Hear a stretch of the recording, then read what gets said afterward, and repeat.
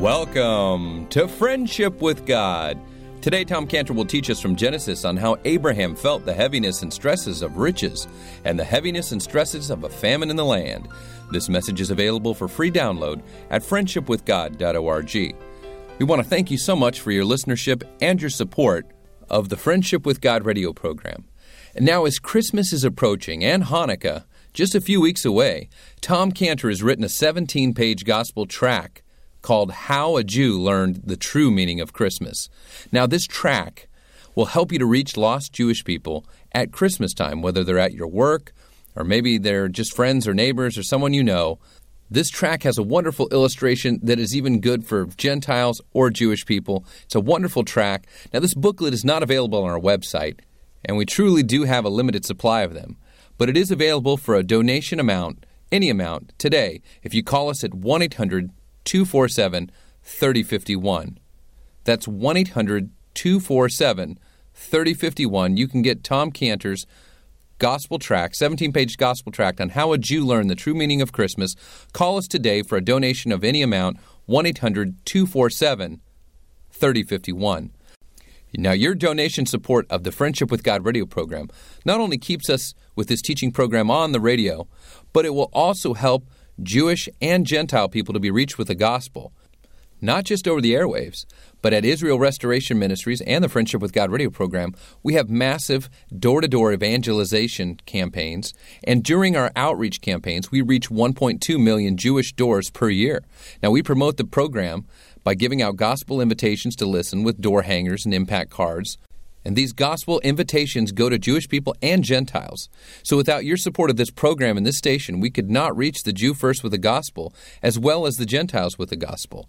So today, we're offering you a 17-page gospel tract booklet from Tom Cantor called How a Jew Learned the True Meaning of Christmas. You're going to need this at Christmas time, Hanukkah time. It's going to be a great tract to help you reach lost Jewish people, especially at Christmas, especially at Hanukkah, those that are around you at work, those that are Jewish, and even good for those that aren't Jewish. It's got a wonderful illustration in there that's great for anyone to understand the true meaning of Christmas. Now, this tract booklet's not available on our website. Again, we truly have a limited supply of them, but it's available for a donation of any amount today if you call us right now at 1-800-247-3051.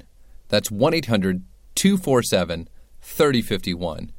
1-800-247-3051. Thanks for your support. We've received so many emails and phone calls and letters and support, how this program has impacted your life, but we still need you to support the program and make a difference by getting the gospel out there to the Jew first and also to the Greek. And we want you today to get this tract booklet as a way to say thank you for your support. Now, here's some highlights from yesterday's message as we continue our study in the book of Genesis on the Friendship with God radio program and the life of Abraham. Abraham's children, they follow Abraham into believing and trusting and obeying Jehovah Jesus. It's not them making themselves great, it's God making them great. History is going to be of a conflict between Abraham and his nephew Lot.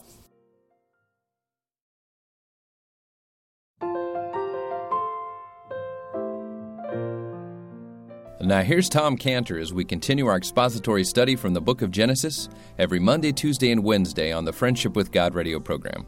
So the first time we see this word kaved used in Genesis 12:10, it describes a famine, and it's called a kaved. It's a heavy. And now, to our surprise, the next time we see the word kaved, it's used to describe Abraham's wealth. He's rich. So by saying this in Genesis 12:10, kaved used to describe the famine as grievous, and the next time it's used in Genesis 13:2 to describe Abraham's rich. That's instructive for us, because using the same word for these two situations leads us into a question and into a study. We want to ask the question, if God used the same word, kaved, to describe a famine as grievous, and also describe Abraham's condition with much cattle, silver, and gold, how is being rich like being grievous, kaved, or heavy? So he asks a question. Why did he use the same word? Describe the famine and Abraham's condition of being rich. What's the link between the famine and being rich? All right. Seem like opposites, right? What's the similarities between the two? All right. So we saw in Genesis 12, that the famine caused a lot of stress for Abraham. I mean, after all, it put him under so much stress. He had to leave the land that God promised to him. It was a terrible situation. He doesn't even like to think about what happened down there in Egypt. And it's all because of that famine. So the famine put Abraham under stress. And riches now put Abraham under stress. So he has, and we can see the stress in this chapter here. We see the stress that Abraham has to try to find enough pasture land to feed his newly obtained flocks. And Lot has the same stress because he's got some newly obtained flocks. And now Abraham has the additional stress of having to protect his newly obtained silver and gold. And so these are new stresses for Abraham that came with these newly obtained riches. And that's what riches do. They bring stress. First, there's the stress that riches bring of an addiction to get more riches. You ask a rich man, how much do you have? And the answer is always the same, not enough. I remember a business friend of mine, we started business, I started before him, but about 5 years afterward, after I started Scantibodies, he started his company. So he used to buy materials from us, raw materials, never paid his bill on time, used to make Cheryl infuriated. She would call him up, and he would always have the same answer, we're friends, what are friends for? Anyway, but he would always say to me, he said, I didn't know what his sales were, but he said, Tom, have you reached $100 million in sales yet? He always led me to believe that his sales were close to $100 million. And then he sold his business, and it became public, and his sales were $34 million. But anyway, it doesn't matter. But he sold his business for $138 million, huge amount. And then he called me, and after a big sale, lots of money, and he tells me, he says, he's retired now. He's bought this lakefront property in Houston, and he's built his house, and it cost him $30 million. Cost $30 million to build this house. I don't know, some kind of structure, big house anyway. So there he sat with millions of dollars in the bank, and he never had to work again. He was safe, secure with his millions, and now he's going to retire. So he told me, he was retiring. Okay. Well, that lasted for a year. And he started another business. Why? Because he didn't have enough. Never enough.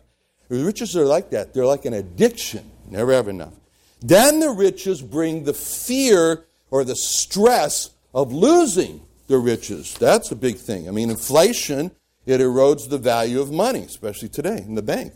Bank interest, that's not enough to prevent the loss of money from inflation. So there's a stress, and people feel the stress. And what are they going to do with their cash to keep its value? So they got to find the right stock to invest in and not lose the riches. We recently decided to take 85% of all the money we had in the bank and put it into the big investment of 1 million pounds of concrete.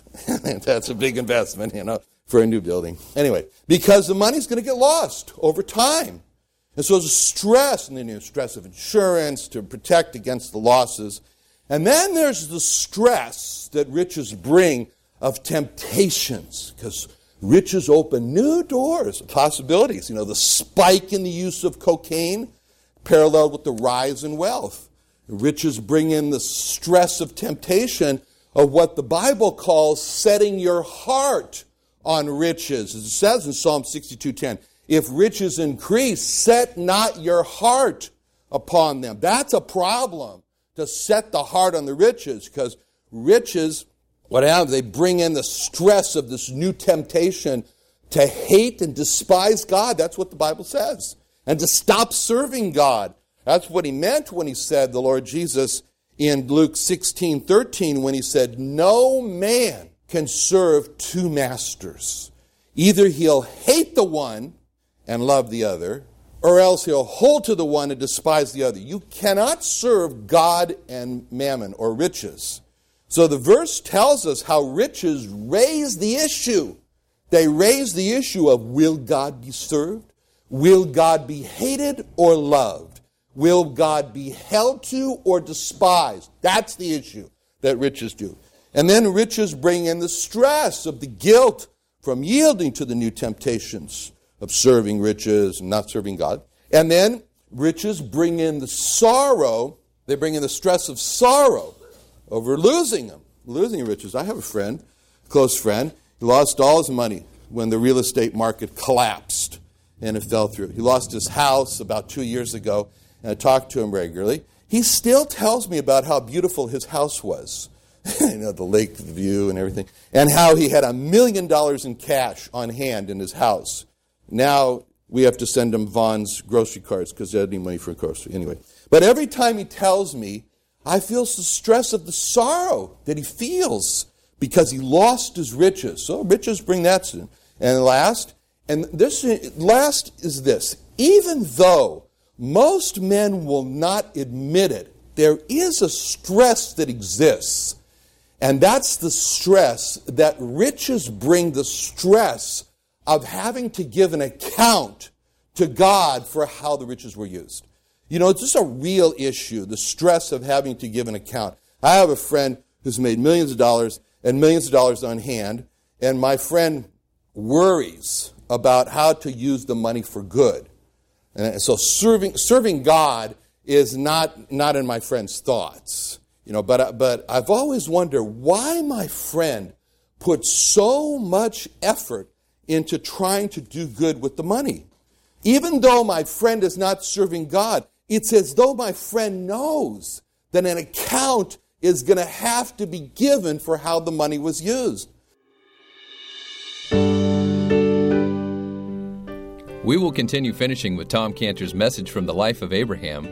And it's been exciting studying the life of Abraham, who is the father of the Jewish people and nation. Now, Tom Cantor wants to help you to better understand the Jewish people. So today we're offering a 2-disc DVD teaching set about the Jewish people. It's called The Jewish People, Past, Present, and Future, as seen in the life of Joseph. It's a wonderful 2-disc DVD set that we'd like to offer you today for a donation amount of $50 or more. So please call us today at 1-800-247-3051. That's 1-800-247-3051 to get a copy of this 2-disc DVD teaching set from Tom Cantor on the Jewish people. 1-800-247-3051. And that's for a donation amount of $50 or more, and we'll be able to send you that 2 hours of teaching from Tom Cantor. This great 2-disc set will help you to better understand the Jewish people, their past, their present, their future, as seen in the life of Joseph in Scriptures. Now, we're offering this, again, for a donation amount of $50 or more. You can get this 2-disc DVD set so you can learn more about the Jewish people, their past, their present, their future, and great Tom Cantor teaching. So call us today for your donation amount of $50 or more. We'll send that to you, 1-800-247-3051. That's 1-800-247-3051. Now, we also have a book written by Tom Cantor called Understanding the Jewish Messiah and the History and Future of the Jewish People through the life of Joseph. This book shows you the biblical past, present, and future of the Jewish people. Now call us today so you can learn more about God's lost, chosen nation of people. Now we're offering this to you today for a donation amount of $50 or more. Again, call us 1-800-247-3051. That's 1-800-247-3051. For a donation of $50 or more, we've got the 2-disc DVD set or the book from Tom Cantor on understanding the past, present, and future of the Jewish people. Now remember, your donation doesn't just help keep this radio program going on your station in your city, but it also supports Israel Restoration Ministries and the gospel going out to millions and millions of lost people, especially lost Jewish people. And we have door-to-door evangelism that takes place with IRM missionaries that not only put out gospel tracts about the Friendship with God radio program, millions of them, but they also put out millions and millions of gospel gifts to lost Jewish people every year. We've reached millions with the gospel the past 3 years. So please call us, support this program. You can also donate online at friendshipwithgod.org. That's friendshipwithgod.org. But call us for that offer today of $50 or more. We'll send you the DVD or the book of Understanding the Jewish People. 1-800-247-3051. 1-800-247-3051. Now here's Tom Cantor as we continue studying the life of Abraham. And so riches bring the stress of having to give an account. And this was explained in Matthew 25:13 through 19. You want to turn to it, Matthew 25:13 through 19, where the Lord said, watch. He gives this word. Watch. Be very careful. Watch, therefore. Why? For ye know neither the day nor the hour wherein the Son of Man cometh. For the kingdom of heaven is as a man traveling into a far country, who called his own servants, and delivered unto them his goods.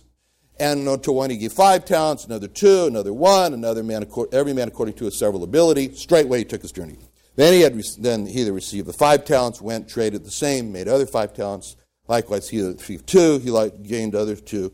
He that received 1, he went and digged in the earth and hid his Lord's money. It says, after a long time, the Lord of those servants cometh and reckoneth with them. And we won't go through the rest of it. But he reckoneth with them. In other words, he said, okay, it's time now, you got to give an account. It's time to smell the coffee, and now you have to tell, what did you do with what I gave you? You know, no one owns anything. No one owns anything. It all belongs to God. And it says in Psalm 24:1, the earth is the Lord's, and the fullness thereof, the world, and they that dwell therein. So that doesn't really leave anything remaining. You know, it's not God's. Everything belongs to God. I mean, God has simply given us what he owns in order for us to manage it for him. We're just custodians. That's what we are, of God's possessions. You know, that's the first picture that we saw in the Bible of Adam. It says in Genesis 2:8, and the Lord God planted a garden. That was God who planted the garden, eastward in Eden, and there he put the man whom he had formed. And then in Genesis 2:15 it says, and the Lord God took the man, put him into the Garden of Eden to dress it and to keep it. That was God's garden. That was God's garden. And the Lord planted that garden, and then he put Adam in it. Can you imagine if Adam suddenly looked at the garden and says, I've decided this garden's mine. This is my garden. He said that. Maybe Adam said, I own this garden, so I decide what's going to go on my garden. And then so Adam, he goes and makes these signs. Says, Adam's garden, no trespassing. He goes, puts them up, Imagine when God starts to walk in the garden in the cool of the day, Adam comes out with a shotgun and says, you're trespassing on my garden. I'll thank you to get off my land. Now, if that would have happened, we'd all want to step in and say, no, Adam, you got it all wrong. You got it all wrong. This is not your garden. This never was your garden. This is God's garden, and you've been put there by God, and you've been given a job in the garden. You're supposed to dress and keep it. And you're going to have to give an account to God of what you did, and how you did, dressing and keeping the garden. You didn't do such a good job. Anyway, the bank teller is responsible for the money he handles, but he doesn't own the money. It's a real problem when the bank teller decides, this is my money. All this money is mine. That's who we are, bank tellers. All right, so all this talk about bank tellers saying the money's mine and Adam saying the garden's mine, it's illusional. We can see that. But this is what people do. When Haman... You remember, we studied that in Esther 5, 10 through 11. It says, Haman, when he came home, he called his wife and his Zeresh and his friends, and Haman told them of the glory of his riches. See, those were his riches. So a person who thinks that his own head, by his own brains, and his own hand has gotten him riches, that's what the Bible describes as a heart condition. See, that's a heart condition. That's a problem. That's a real problem. It's a heart condition. It's described by the Bible as a heart that is lifted up and forgets God. So that's description that's given in Deuteronomy chapter 8 in verses 14 through 18, where the Lord warned the Jewish people. He said, then thine heart be lifted up, and thou forget the Lord thy God, which brought thee. And he goes through a little bit of description here to refresh their memory. He says, look, I brought you forth out of the land of Egypt, from the house of bondage, who led thee through that great and terrible wilderness. He said, I led you, wherein were fiery serpents, scorpions, and drought, where there was no water. So not only water, no drought, there wasn't any water. And who brought forth water out of the rock of flint, as if to say, how did you think that up? How did you make that happen? They didn't. Who fed thee in the wilderness with manna, which thy fathers knew not, that he might humble thee, that he might prove thee, to do thee good in the latter end. And thou say in thine heart, my power and the might of my hand hath gotten me this wealth. But thou shalt remember the Lord thy God, for it is he that giveth thee power to get wealth. So, deep down inside of every person there's this small voice of conscience, and it's telling each person, your lifetime is short, and everything that you have is a loan from God, and one day you're going to have to give a report on how you used it, what was loaned to you. And that person may try to suppress that small voice of conscience inside him, but still there, still coming up. So riches, what they should do is drive a person to God, to ask God to teach him how to use the riches that are entrusted to him, and how to be kept from the stresses and the temptations that the riches bring. You know, Agar, he was a man, he knew what he was praying for. It was a very smart prayer. In Proverbs 37:9, he says to God, 2 things have I required of thee, deny me them not before I die. See, he has death on his mind. And remove far from me vanity and lies. He calls them vanity and lies. And he wants to be removed far from vanity of lies. And he says, give me neither poverty nor riches. Feed me with food convenient for me. Just enough, please, if you don't mind. Thank you very much, Lord. Lest I be full and deny thee and say, who's the Lord? Or lest I be poor and steal and take the name of my God in vain. So he's talking about something that he's got in his mind because he's thinking about dying and having to give an account before God. And he's talking about lies, vanity and lies. And that's what riches promise that they can't deliver. Riches tell lies. Riches promise what they can't deliver. What do people want? Everybody wants stability for the future, and certainty for the future, and security for the future, and strength for the future. And riches lie when they promise to give all those things, because they can't deliver. It's a lie. And that's why the Bible calls riches deceitful.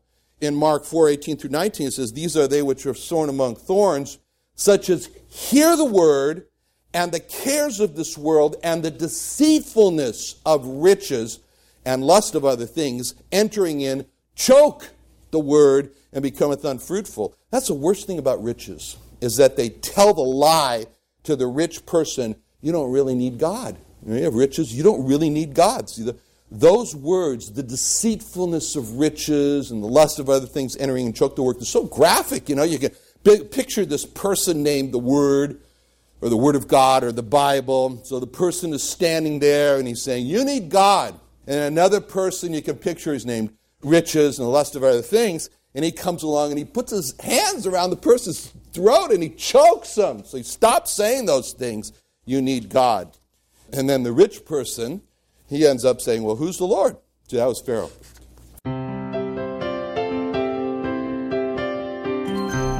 Thank you for listening to the Friendship with God radio program with Tom Cantor. We appreciate your listenership and support of this program. Today we have another great offer for you. Many of you know that Tom Cantor is a great Bible teacher, a pastor, an evangelist, and a CEO. But maybe you didn't know that he's also a successful scientist. That's right. In fact, Tom Cantor has written a short booklet of his life story and his study of science and creationism.